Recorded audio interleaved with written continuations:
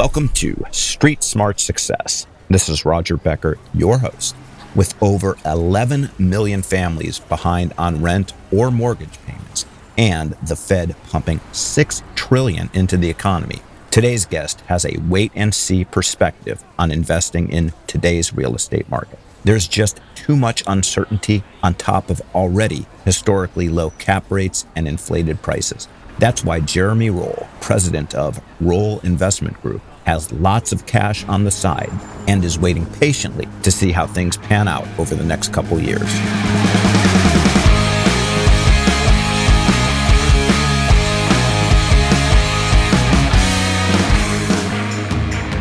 Today, it's afternoon here, and it's afternoon where my guest is. We're both in the golden state of California. Some people would argue it's becoming less golden by the month, but that's another podcast. He is the founder and president of Roll Investment Group, is a fantastic investor, brilliant guy. You know, anybody that's smarter than me, I just look up to and just go, he's brilliant. The guy went to Wharton. What could I say? And, you know, I barely could have gone to community college. And so anyway, today we have with us Jeremy Roll, founder and president of Roll Investment Group. Jeremy manages a group of over 1,500 investors who seek passive, managed cash flowing investments in real estate and businesses.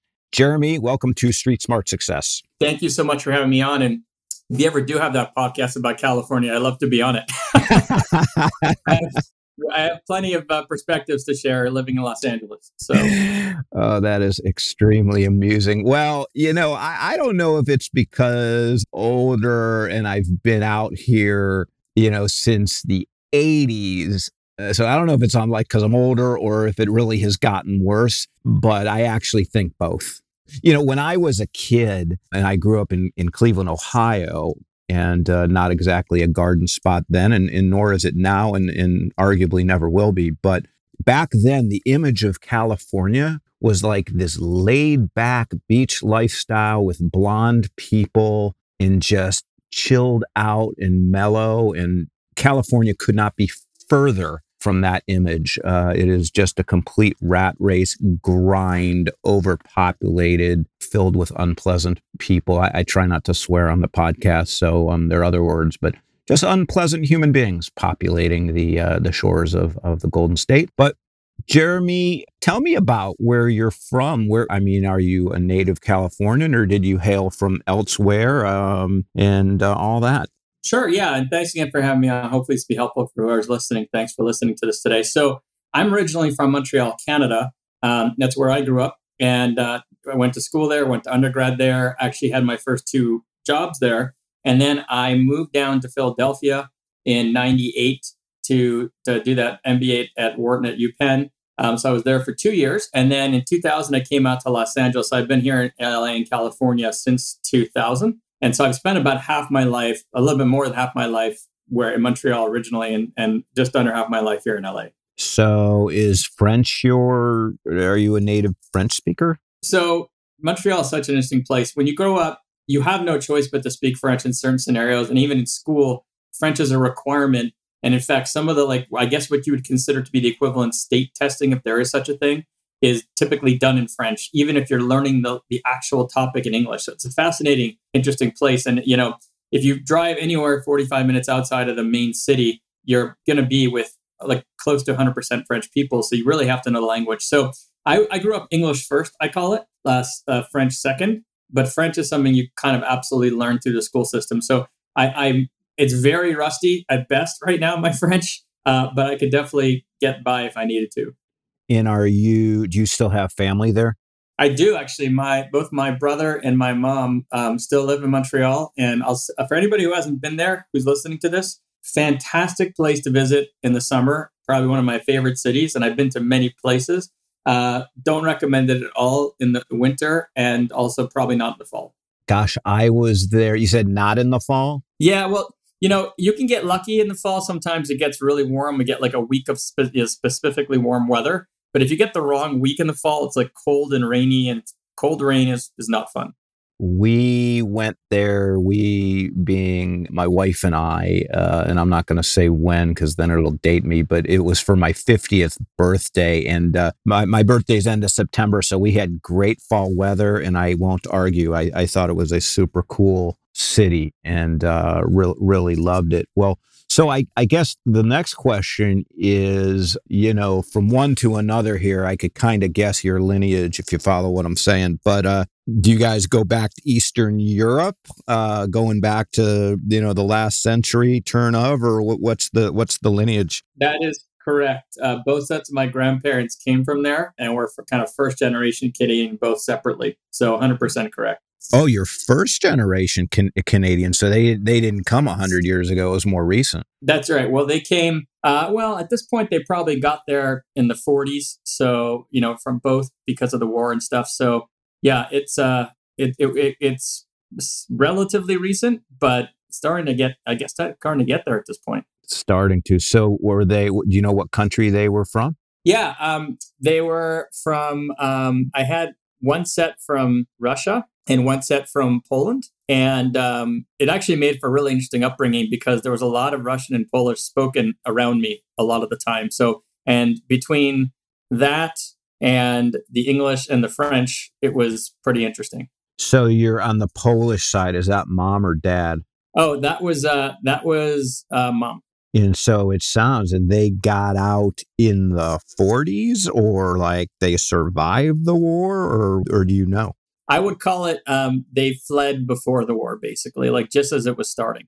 Okay, yeah, because the odds were not that one would have survived that, brutality, and that gets into a whole other. Well, that's very interesting. So you're lucky, and I'm lucky we're here, and we weren't there, and etc. Well, that's very interesting. I mean, did they have, I guess, an immigrant perspective where, appreciate everything you have? I mean, did that inform, kind of some of the ethos and, mentality around growing up, or not really?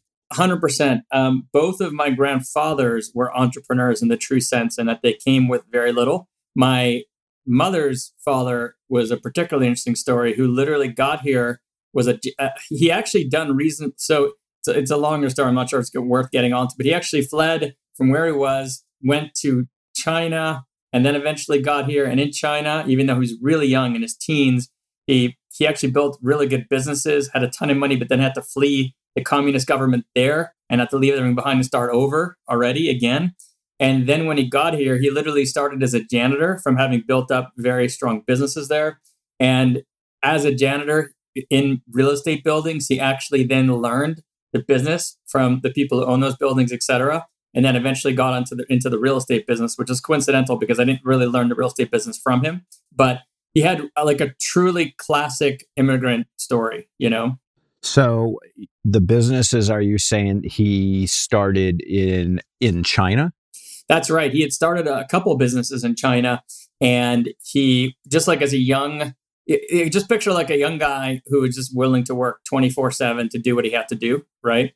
And he built a lot of savings, a lot of things, and he had to flee like overnight and just leave everything out of his apartment based off a tip he got that the government was going to come in the next day and clean house there. And so he fled. He managed to get, I think he's able kind of bought a passport or something of the sort. I mean, it's basically like a movie, right? And then he came here with nothing, basically, and then started from scratch. Do you know what kind of businesses they were?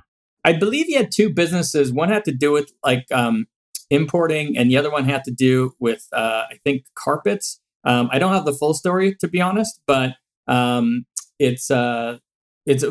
what's so interesting is that he then came here, learned a whole new business, and was highly successful at that, right? So he had the entrepreneurial ability in him, so to speak. Some people that can be very successful in multiple different industries. That's your mom's dad, right? Yes. And what about your dad's dad? My father's father came here with very little as well, and ended up doing kind of the certain subset of manufacturing of clothes, which was a very popular thing for a lot of the immigrants in Montreal. And in fact, still to today, it's still a popular area for people manufacturing clothing. And he did like a subset of the work of some of the clothes, meaning he wouldn't create an entire piece of clothing, but he'd do certain parts of it. with the machinery he had. And he had a very successful business that went on for decades, to his credit. So, similar situation, really interesting. Yeah, well, we folks have been big in the manufacturing of garments for centuries. Yes, 100%. And he was definitely heavily, in that whole, community and part of it, as part of what he did. There's a street in Montreal that it, and I probably wouldn't even remember because it's been a while ago, where a lot of the garment industry exists, and there's a lot of retail there too. And it I think is like the coolest part of Montreal, but I just don't remember the name of it. Does it sound? Is what I'm describing? Does it ring a bell with you or no? There's a couple of possibilities. The one that's coming to mind right away is called Saint Laurent Street. Yeah, that was it. Okay, yeah, that's the most popular one, I'd say. It's I don't know what you would equate it to. It's almost, in Los Angeles, it's almost like Venice-ish, I would call it, for those listening. It's hard to describe. Yes, yeah, I think that's adequate, but yet it's in Montreal, and so kind of older, kind of more character, and as a result, cooler is my recollection. So you went to Wharton, clearly a smart guy, and you got into investing around, you moved out to LA in 2000. Did you get into investing right away, or what kind of led you to that, to investing, and what were some of the first things that you did? Yeah, good question. So I had always been interested in investing. I couldn't tell you why, but I'd follow the stock market and CNBC every day. I'd just watch it. I was investing in it through my retirement savings, through my jobs, right? But I was really staying on top of it. And what happened with kind of the alternative investing I do now is that all started in 2001 when, the actual investing started in 2002, but my interest in it started in 2001 after the dot-com crash. And I was really turned off. I'm a very low risk guy. I kind of have that reputation. It's just a fact of who I am. And I got interested in it after the dot-com crash because the lack of the volatility of the stock market and also the lack of predictability of the stock market, which was even the bigger piece of the concern for me, really turned me off of using the stock market as kind of the long-term retirement plan for myself. And so I looked at different ways to invest and came kind of across a bunch of different things. And what I concluded just for my own personality fit was that kind of low risk, passive cash flow on stuff that's more highly occupied, asset-based type of investing in buildings and stuff. All that together just was really appealing to me for more predictability. It all came down to predictability. And so I started investing in 2002 in these types of alternative investments, including real estate and other things. And I still to today have the exact same philosophy of predictability and looking for predictability, looking for cash flow, which, as you very well know, over time has become more and more challenging as interest rates have structurally come down and cash flows have come down. But that's been my focus since 2002. So it's been about 19 years, just over 19 years now that I've been investing in those types of opportunities. And so, when you talk about this predictability, you talk about hard assets, you talk about cash flow, and you say like real estate and other things. What are examples of the other things? Sure. Well, I'll give you an example back in 2004 because it served me really well. So, the challenge I had, which everybody has at some point, and frankly, arguably everybody always has, is that you have I would say a finite amount of capital to invest. But when I was younger, I had a very small amount of capital to invest. And so I wanted to build up that snowball more quickly.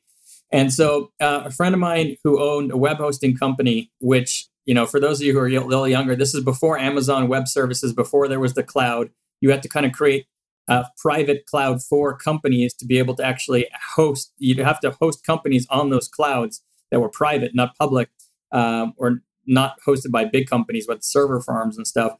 And so my friend had a web hosting company, and he came to me one day and he said, I'm buying all these servers from Dell. I'm a small business, but I have to lease them all. And interest rate is 28%, okay, because I'm a small business. So he said, I'm happy to do it with this leasing company, but do you want to make that money instead? And I was like, you know what? Let's give it a try, right? And this was someone who I just had to make a bet on personality-wise. I knew him really well. He had his family, who had been very successful. He told me they've kind of served as a guarantor for the loans on top of it all. And to me, that was a relatively low risk initiative, even though the equipment depreciates very quickly, the computer equipment, just because of the person I'm making a bet on. And so between 2004 and 2012, I probably initiated more than 80 leases for him. And just to give you some numbers, when you do a 28% interest rate, a 3-year term, on equipment like that with a 5% buyout, you're talking about a 50 to 55% cash on cash return each year. So, you're getting about 150% in 3 years, or, 50% return in 3 years, but you're getting it monthly and you can then compound it. And it was a great lesson in compounding for me. And when I compounded that many leases over that many years, it was very significant, right? Because I actually went pretty hard at it from a dollar perspective because I was younger. So that's one of many examples of, a lot of people would consider that an investment. I considered it an investment at the time. I've since made many different investments. It's easily been over 100 investments. I'm in over 60 LLCs today right now. But that's one of many examples I can give you. That's really interesting. So you're saying that even though he was your friend, he just says, can you do it? And you said at 28% as opposed to, hey, I'll give you the buddy deal at 18%. It was just, you did it at 28%. Yeah, exactly. Like, he wasn't coming to me trying to negotiate a better deal. He just said to me, I'm going to do it with this company. Just, you want to do it instead, I'm happy to pay you the interest. And I said, okay, so that's how it went. And how much money would you say, you put into each tranche, if you will? I'm trying to remember how, it was a long time ago. I'm trying to remember how much those, I think the servers they were all different, right? Because he had different needs at different times, but let's call the servers somewhere between 3,000 and 7,000 a piece. But when I said I did 80 leases, sometimes there are multiple servers in an order. So meaning, one lease would be for basically one purchase at a time. So whether the purchase was one server because they needed one server at the time, or 3, or whatever it was. So it's really hard to average out just like on the fly like this. I'd have to go back and look at all the data, but that was about the range that we're talking about. I got it. And so when you say, Jeremy, you're in 60 LLCs now, is there a concentration of industry? Is it tech? And does that include real estate, or is it just all over the map? Yeah, actually, I would say that there's a concentration of real estate and that my primary focus is on real estate. It's not all real estate, and we can get into some more other examples, but definitely my favorite thing to invest in is what I call a highly diversified tenant base, highly experienced sponsor, highly occupied, 80 to 100% occupied, stabilized, and more predictable type of cash flow play in a real estate property. And most of the real estate I invest in is what I call commercial. And I include apartments in that. But what I mean by commercial in terms of size. So typically I'm investing in a deal, if it's an individual deal that's in the 10 to 25 million to 30 million range. If it's a fund, it could be $25 to $100 million fund. And I invest across all different types of asset classes, which I can get into the list if you'd like. But I also invest in different aspects of single family homes. I have some investments outside of real estate, like ATM machines, a little bit of oil and gas, and some other debt-related stuff. And then I do have a handful of startups. I'm in about 10 startups. A couple of those are tech-related, not all of them. But those are very rare for me and not something I'm specifically looking for.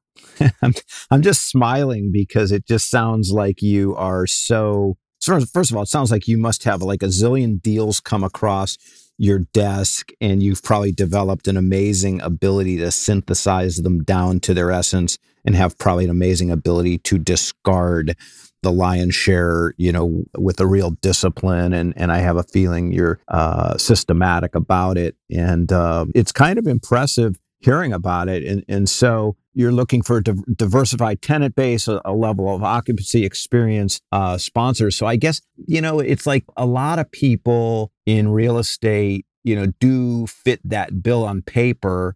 But yet, how do you really vet them so that you can be super confident that they're going to execute and that they're above board and they know how to handle all the different aspects, specifically around their ability to manage the projects, manage the managers, manage them themselves, or whatever the configuration is? Yeah, great question. And this is a complicated topic that we could spend hours on, truly, in terms of underwriting and all this type of thing. But what I would say, and I don't know if you caught it before, but when I told you that I invested in those computer leases, I was making a bet on a person. I even told you I consider it low risk because of who I was making a bet on, right? I actually considered it high risk because of the assets, but I considered it low risk because of who I was making the bet on. So meaning that in the end of the day, I saw it as low risk, even though some people will look at the equipment and say this is high risk, right? So for me, it's all about who you're making a bet on. And I tell people that when I'm analyzing a deal or a property, even that's not real estate related, my number one concern is who am I making a bet on, even for startups. My number two concern is, what is that property or what is that business? And it clearly, the property or the business and the business plan are very important, but the people are number one. And so on the real estate side, on the more passive, low risk cash flow side, what the best way to describe what I'm looking for is I'm trying to find experienced people who are conservative, who are looking to underpromise and overdeliver, to basically outperform for investors in order to build long-term relations with investors who will reinvest with them. And I'm trying to avoid sponsors who are aggressive in their assumptions, who are trying to make the numbers look really good, attract investors, but there may be sometimes very good marketing machines. And frankly, if they don't perform well, then they'll just move on to the next investor because they're going to keep finding investors anyway. So at the very high level, that's what I'm trying to find. Then the tricky part becomes evaluating who are you dealing with? Are they conservative or not? Are they very detailed or not? Of course, I'm a very detailed person myself. I'm going to align best. And I'm also a very conservative person. And so you'll see that my best alignment is with people who are similar to the way that I am and similar to what I'm looking for, right? And so from a high level, that's kind of what I'm looking for. And what I would tell you is that the way you assess all this is a lot of reading between the lines. And what I mean by that, which is I know hard to kind of describe, is sometimes I'll ask sponsors questions about a deal, not because I actually care less about what the answer is and more about how they answer it, right? So I can give you some examples, but how they answer it can tell me if they're conservative. Sometimes how they answer it can tell me if they're very detailed. Give you a really easy to understand great example that probably a lot of people wouldn't think about. If I'm going to go visit a property on site as I'm trying to evaluate if I want to invest in it, I'm meeting the operator there on site. There's two different experiences I can have in my, after 19 years of doing this, just high level. One is I could be at a hotel. The sponsor says, meet me at X, Y, and Z address of the property at 11 a.m. We'll spend an hour there. I'll show you everything you need to know, right? The second experience I can have is, where are you staying? I'm going to pick you up at 10:30, 10:15. On the way, I'm going to talk to you. I'll give you a tour of the area. And then we'll go to the property, we'll have lunch, we'll tour around more, and then, I'll drop you off at your hotel. Now, the difference between those two, some people may say, oh, this person's just trying to build a relationship with you. And that's partially true, right? And that could be helpful as well for me. But more importantly, that person who picks me up and drives me down to that property, what they're doing on the way very often, and if they're not, then this tells me something about them too, but often is, let's say it's a retail strip center I'm looking to invest in just because it's relatable. They're going to drive down the main street. They're going to say, oh, let's just drive in. I want to show you this property because it's one of our competitors. And they'll start showing me the different retailers there. They'll start showing me why it's similar and different to what we're looking to invest in. And maybe even some of the rental rates or some of the vacancies. And this will be a pattern. So by the time I get to the property, they have already given me a crazy, great overview and detailed overview of the competitive landscape, where this location of this property is relative to everybody else, and why they're considering this property, right? Then we tour the property, get the typical tour, maybe go for lunch to give me more thoughts about the area. They maybe give me more of a tour after. They may even show me some of the surrounding residential component to the area and how that feeds into the retail that we're looking to invest in and why this is a good location, or it's maybe a limited supply market of retail because it's surrounded by houses that are already infilled, whatever it is.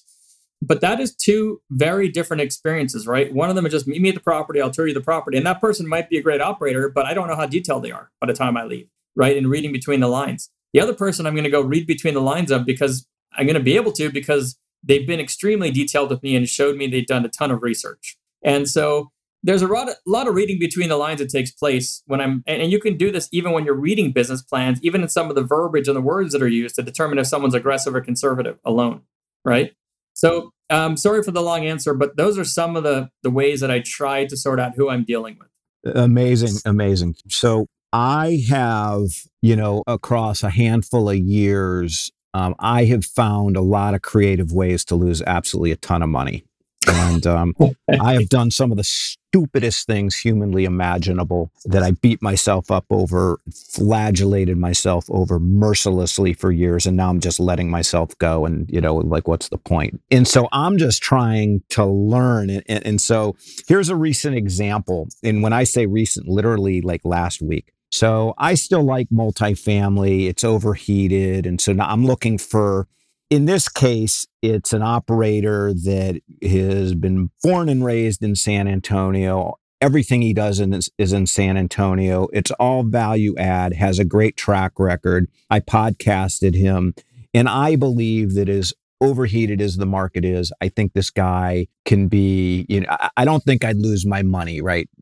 Warren Buffett, rule number one, don't lose money. Rule number two, don't forget rule number one. And, and that market is steady. It's one of the steadier markets in the country. So even big recession, you're probably somewhat insulated, blah, blah, blah. But none of that is the point. The point is this. I'm working with an analyst that has done underwriting for Cantor Fitzgerald, is a day job for a long time. Super analytical, detail oriented. He has to be. And so I've been working with this guy. So he had me ask for, an Excel of the business plan, number one, and which the guy didn't give. And number two, I made a promise to myself a while ago that I would not buy anything that I didn't go see. And that also, if possible, I would meet the sponsor face to face. So I said, hey, I'd like to come to San Antonio, stop by your office and meet you in your office for 15 minutes and maybe see the property. So a week goes by and he emails me back saying, hey, sure, if you're ever in San Antonio, let me know and I'll hook you up with so-and-so, who's in charge of investor relations. So I am not going to invest. Not because I don't think that, I could do well with them or he's legitimate, but I'm looking to ruthlessly come up with reasons not to invest. And they just seem like reasons not to invest. Do you and I think along the same lines? Yes. Essentially, I consider myself almost like a private investigator trying to figure out what's wrong with something as opposed to what's right with something. That's how I approach a deal, honestly, because there's so many deals out there and your work as a passive investor is all up front. And you've got to be really rigorous with it, right? So your work is to find what's wrong with the deal so that you move on to the next. And if you don't find anything wrong with the deal, then you consider investing in it. And Roger, what you're describing to me is that you found something wrong and that you move on to the next. And there is no reason to not move on to the next. There's plenty of opportunities out there. And so we're very much on the same page with that. So here's a question though for you is when you're going out, are you, and I know you didn't want to get too in the weeds on the investing you did on behalf of other people, and I want to respect that. And so if this question is one you'd rather deflect, again, no problem, but I just have to ask it because it's relevant to what we're talking about. So when you go, are you bringing a pool of money that's just beyond you as an investor? And the reason I ask is because after this situation, literally last week, I conclude that, hey, the guy probably just doesn't need my money. To me, what happened doesn't necessarily mean he's not legit. He probably just doesn't need me and he's busy and that's fine too, but ultimately it has to work for me. So I'm asking with your situation. So if I were coming to him and I probably would have put maybe $100,000 in, let's say, but if I were putting in maybe, let's say $2 million, I have a feeling he would have made a little bit more time. Let's put it that way. So when you come to the table, are you representing just you or are you bringing in more weight into the deal? Yeah, great question. So first thing I'll say is that I'm going to guess that you could be right in that it could be that this person has an organization that have an investor relations person dedicated to spending time with investors, and they can't necessarily take the time to be with an individual smaller investor, right? So that's very possible that happened. That doesn't necessarily make it okay for you though, right? There's a difference, right? Just because that's how they structured themselves and just because that, they still might be very successful in the deal, it doesn't mean that you should override your requirements and move forward with that deal. I'm very principled about that, right? So that's a very important point, okay? At least from my perspective. Now, most of the investing I do is just for myself. I send a very small subset of what I invest into my group, but most of it is just for myself. So I will say that it really depends on the scenario in terms of what you're asking. I do have the advantage of people knowing I have an investor group, so I have more leverage in certain cases, even if I'm investing for myself, and that some sponsors may think that eventually I may bring my group into it. And so it is a different experience for me. Sometimes I have to be honest. And where I really get leverage is not just in that case, but possibly even more importantly, maybe not more important, equally importantly, is sometimes I can negotiate changes to some of the legal documents that maybe an individual investor wouldn't be able to negotiate. And it's funny because when I'm in the regular investor shoes that you're talking about, let's say it was like you trying to negotiate. If I can't get the changes that I need, I'll just move on to the next deal, right? Sometimes I deal with that myself. And I actually very recently dealt with a similar situation. It just, again, you have to be very careful with your requirements. And if you cannot find what you need, you have to stick to them. because there's just too many deals out there and there's no point of increasing your risk when you could go on to the next deal. Again, and I don't really come down hard and fast because I know what I don't know, and I'm still kind of neophyte in this process. And so at the end of the day, I mean, I don't know if I'm right or wrong. That's why I asked you, but I conclude with, well, if this is the way if this is the way I'm going to be responded to on the front end of this thing, wait till something goes wrong. And then there might not be a response. So I don't really know. So yeah, but let me just chime in though. So the problem is that what you're experiencing could come from a few different reasons. I'm going to give you a great example, and this is going to give you, I think, even more confidence in the decision you made. I've been investing in ATM machines since 2008, the private ATMs you might see at like the corner liquor store that aren't like a Bank of America branded machine.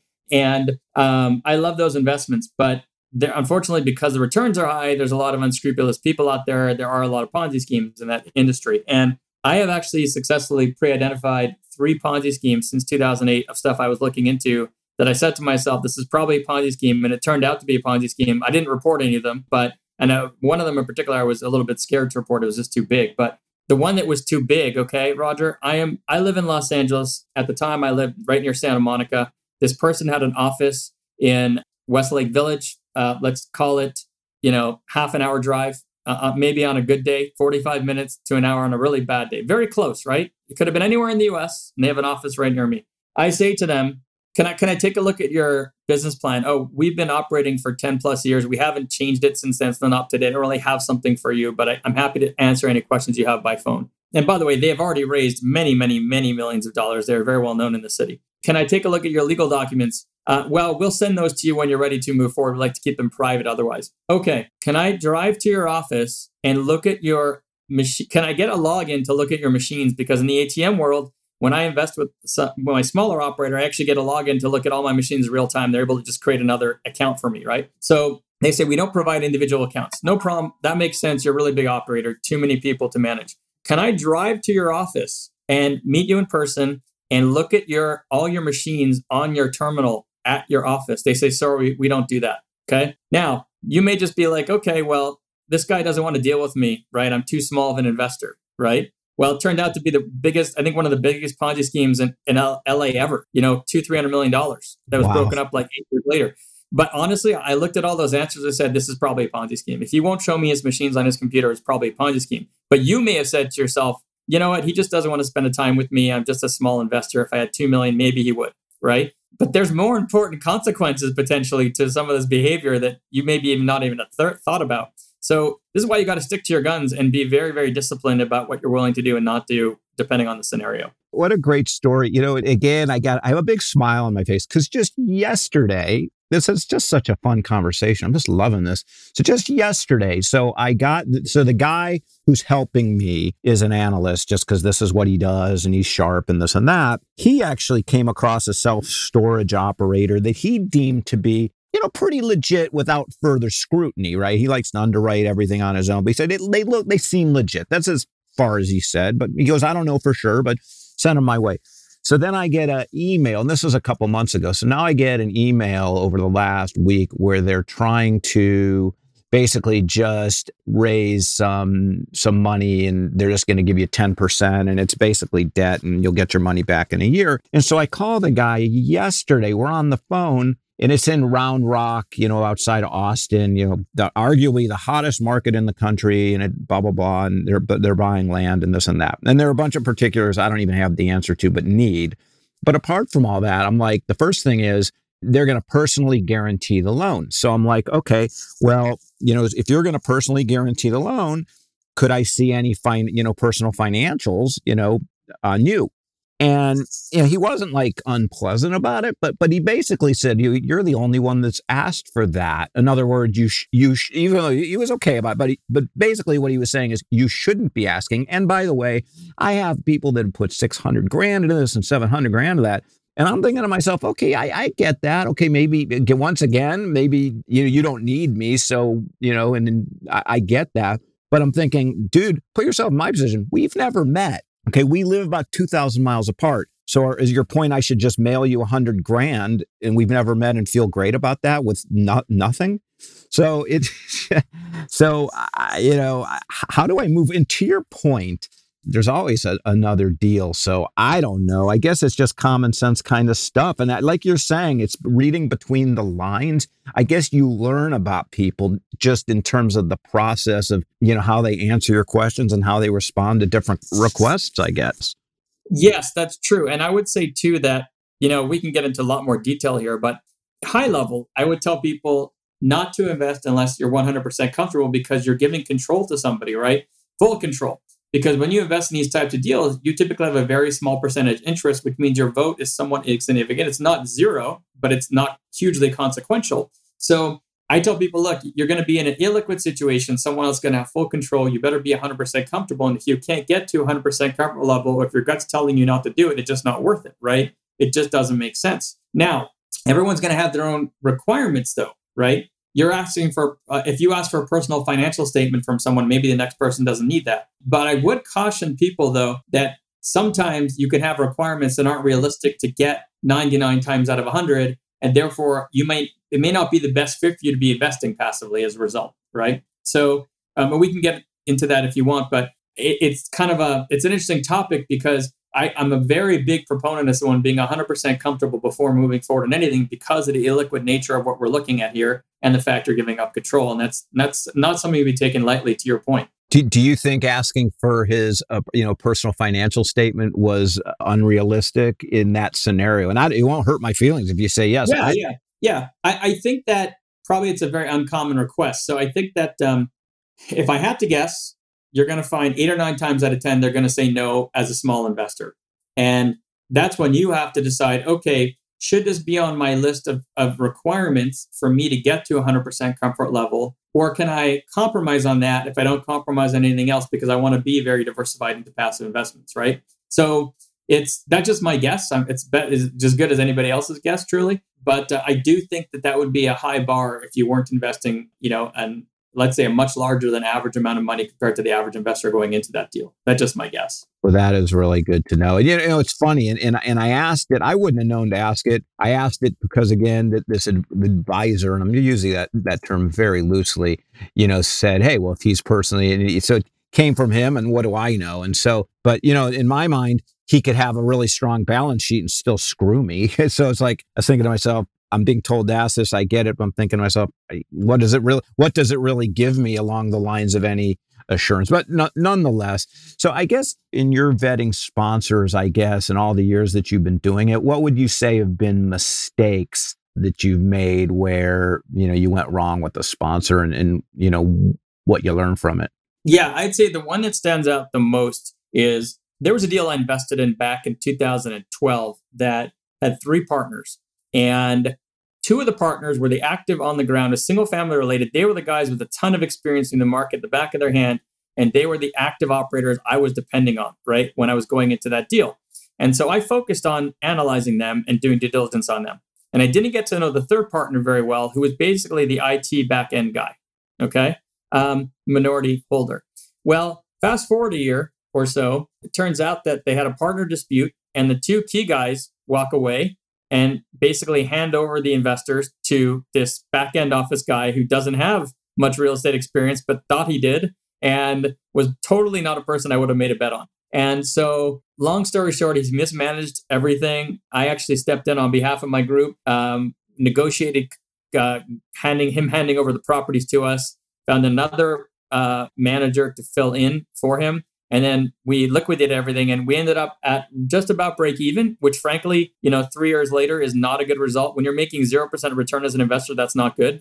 You never want to lose money, which is the point you made earlier. That's the number 1 rule. So it's not a horrible result, but it's not a good result, right? It was an okay result under the circumstances though. And so that was a great lesson in that I really didn't analyze all of the managers, analyze the ones that I thought were going to be most key. But I think it's really important to get to know all the managers really well. As one lesson that I learned for sure. I would also stress that, and I didn't mention this before, but background checks, it kills me. I mention them on a lot of podcasts I'm on, and I still find that 9 out of 10 investors I talk to don't run them. And it kills me because it's absolutely, they've saved me multiple times before in very obvious scenarios. And they're not exactly, a dollar to run, but relative to the amount that you're investing, they're very worthwhile and I think it's a must do on your checklist. And I find that most investors don't have it on their required checklist.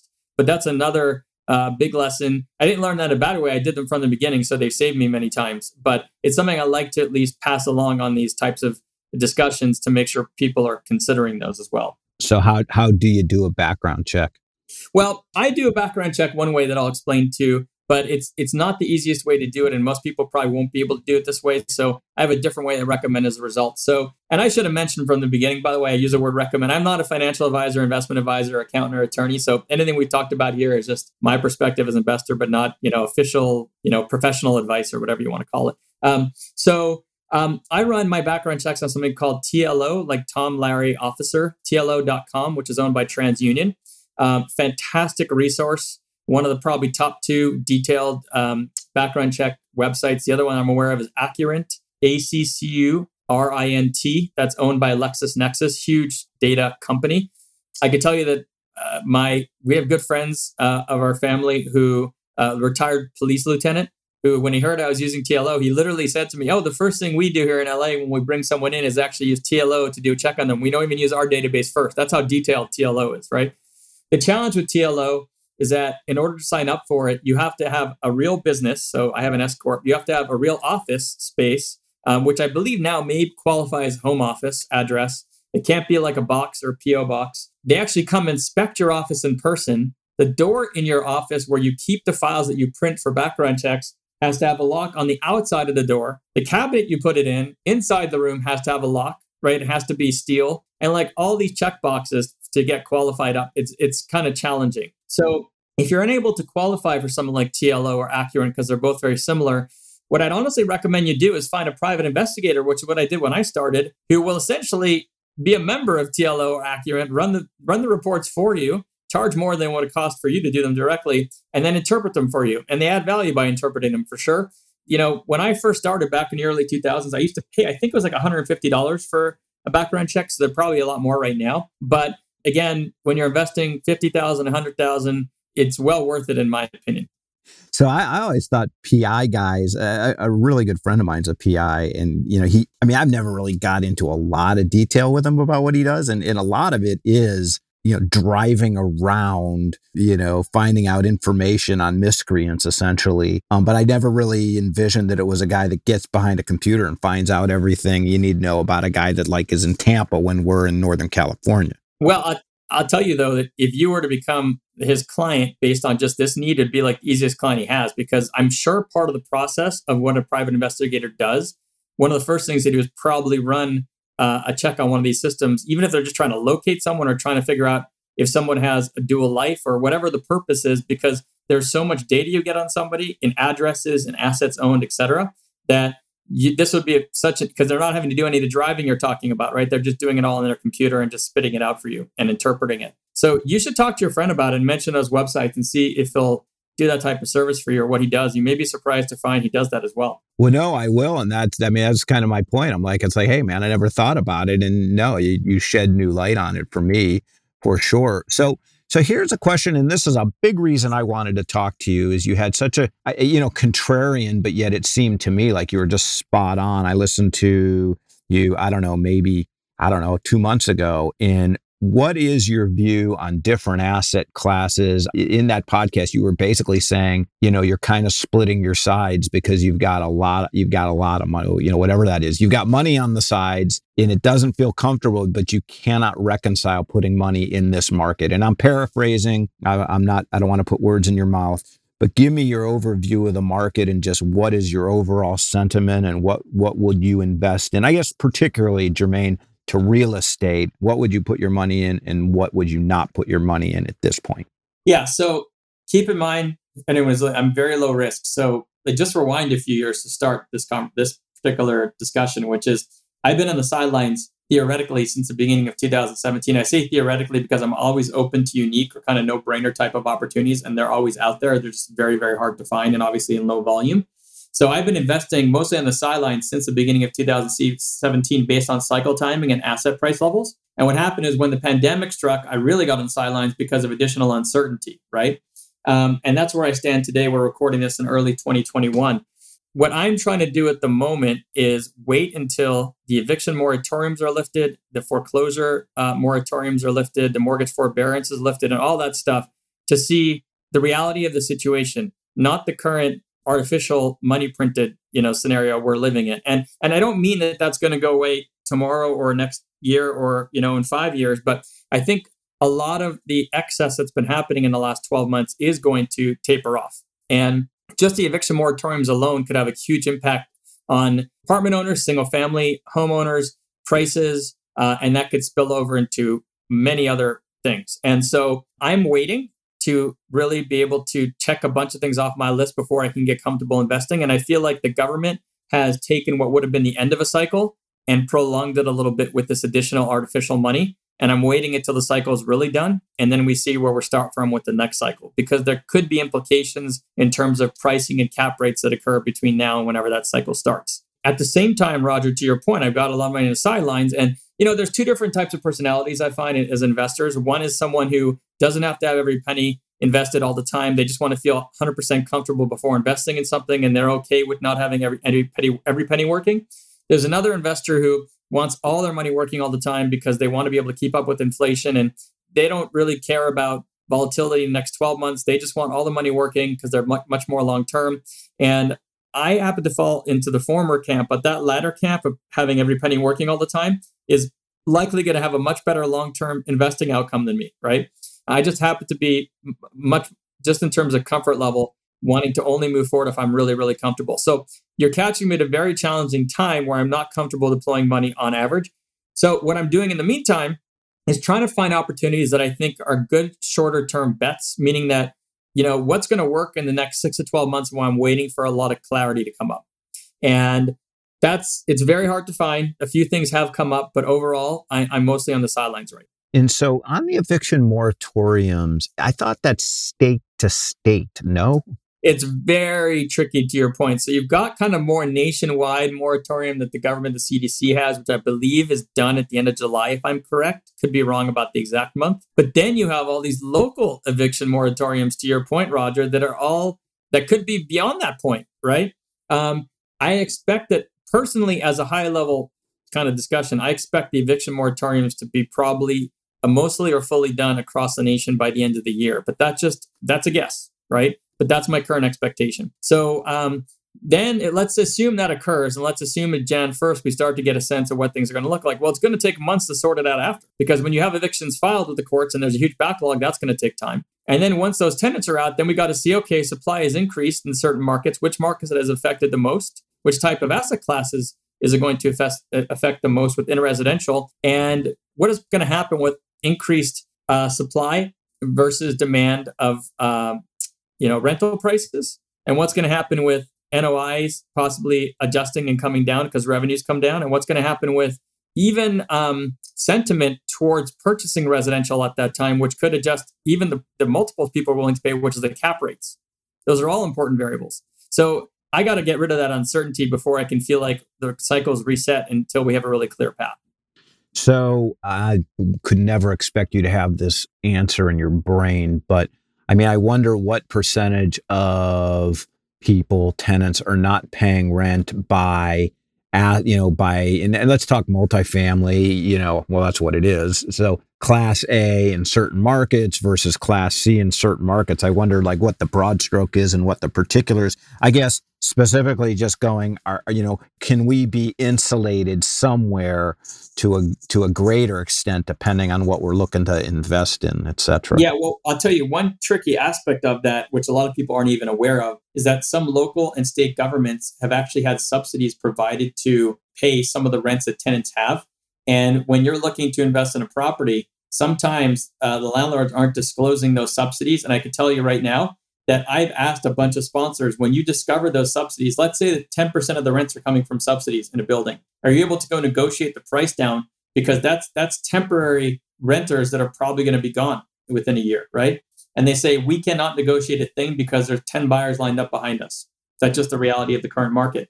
So as an investor, if you're looking at something today, it's very tricky because that factor alone could have a huge impact on you overpaying as an investor going in. And also on the potential for cash flow to get reduced and NOI to get reduced going forward, right? So that alone is just one tricky point to discuss on its own. I will say that some statistics I've read have said that 30% of overall renters, and I know that doesn't break down per asset class, but 30% of renters are behind in some form in terms of over the past 12 months of rents they were supposed to pay versus what's actually been paid. Meaning that if someone didn't pay all their rent in May of last year and haven't made up for it yet, you're part of this 30%. So obviously there's varying degrees of being behind and whether some of that may be completely forgiven by the landlord at the end of the day. But the statistic I read is about 30% of renters have not made their full rental payment to their landlords in the last 12 months. Wow, man, that's a big number. So, and I guess not to press it or take too much of your time or the listeners' time, but I just will be Mr. Obvious here. I just wonder if in gleaming class A's, if there's any zeros of people that aren't behind, or if it's 2 or 3%, whereas you're, class C and a class D neighborhood somewhere where you run the risk of getting shot, but just by driving through, that number might be higher. Yeah, anecdotally, I have heard that as you go down in class from A, B, C, that rate does go up. But I think that I don't have enough data to give you like a really confident statement on that, honestly.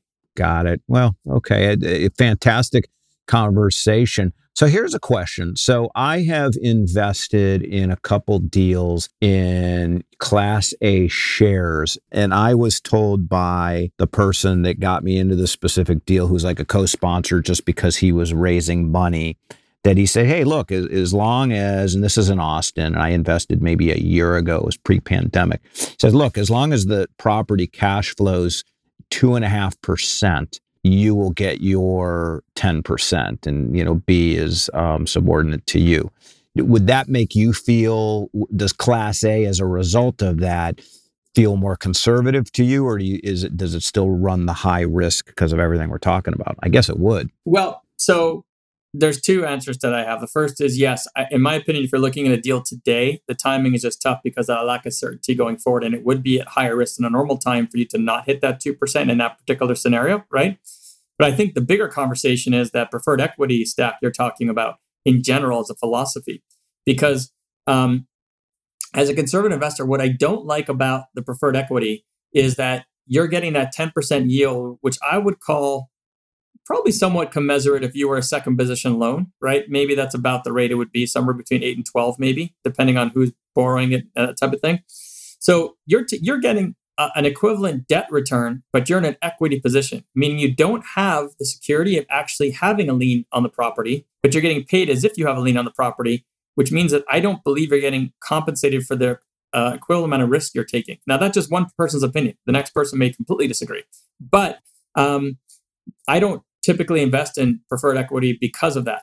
That being said, if you held a gun to my head and said, Jeremy, you have to invest in this deal that has preferred equity, in that exact deal you're talking about, Roger, are you going to take the common equity or the preferred equity? I would take the preferred equity all day because that, in my opinion, is lower risk than the common equity at that point, if I'm looking for more predictable cash flow and not concerned about, tremendous upside. So those are my thoughts on the preferred equity versus common equity. It's a very big topic that comes up a lot in my discussions, in the past 12 to 24 months. And very important that investors understand the capital stack and exactly what they're investing and what the risks are in terms of where they lie in the capital stack too. Very, very, very, very interesting. Well, what is your overall investing philosophy? Yeah, I would say my overall investing philosophy is predictability and predictable cash flow. I didn't even mention in my background that the cash flow eventually got me out of the corporate world back in 2007. And so if you look at someone like me who lives off of passive cash flow and looks for predictable cash flow for that reason alone, I'm always going to be looking for lower risk, passive cash flow that's more predictable. And that's the box that I try to target. I will say that I think that having what I would call a very well-defined and small box that I'm going to try and find a deal that fits in has been very helpful and served me very well over the years so that I'm not scattered and not trying too many different things where, I just haven't defined my parameters well enough to really end up taking more risks than I need to. So, but I have a very defined set of parameters. And to your point, you mentioned this earlier, that it's very easy for me to pass on something because I try to really stick to those guns. And it makes it much easier to weed through opportunities when you have really well-defined parameters. Fantastic. Is there anything else that you would like to add that maybe I forgot to ask or you feel so compelled to impart? This has been fantastic. Yeah, no problem. I would say that I think the most important thing I could pass along to fellow passive investors right now is, everything's looked great in the past 12 months. There's been trillions of dollars sloshing around the government put out there to make everything seem okay. But what's going to happen when this goes away, right? Or partially goes away? So everything feels real good right now, but I would just strongly advise people to be very careful at this very moment. Roger, I have to leave people with this statistic, okay? Because people have lost sight of just how much $1 trillion is, okay? Listen to this. If there's $6 trillion of proposed stimulus this year, 1.9 trillion was already passed. Another, whatever that remainder is, 4.1 or whatever it is currently proposed. I think it's 2.1 trillion. Sorry, I'm getting the numbers wrong, but it's 1.8 trillion for the American families, whatever it's called, that's been recently discussed this week. There's also $2.3 trillion infrastructure. The total of between the three, if I added it up correctly before, was $6 trillion. Okay, just this year. Forget what happened last year already. $6 trillion. If you were given, Roger, $7 million a day since Jesus Christ was born, you would not have $6 trillion today. $7 million a day since Jesus Christ was born, you would not have $6 trillion today, Roger. If you were given $1 million a day since Jesus Christ was born, you wouldn't have $1 trillion today. That's how much these trillions are that people have now lost sight of because they're just commonly, mentioned in the media. So the amount of money that has been put out there to mitigate some of these risks has been huge, and everything feels great. But once it starts to taper, we could see many more vacancies and many more effects as a result on the economy and so many other things. So just be very careful right now. I don't think we have much longer until we discover all these things that I'm waiting to discover. And so as investors, you don't have too much longer of a timeline to see what happens once a lot of this is starting to taper off. So to me, the risk reward is not a very good proposition today unless there's a no-brainer or some unusual opportunity. And it's hard to really keep that in mind when everything seems okay. So that's what I'd like to pass along as a final word here today. Well, listen, I am not great at history. So when was Jesus born? My understanding, if you think about it, is that we're at year 2021. So that would be it. I know. I'm just kidding. Thank God I got that right, God. I should be crucified for asking the question. But anyway, how would one get a hold of you?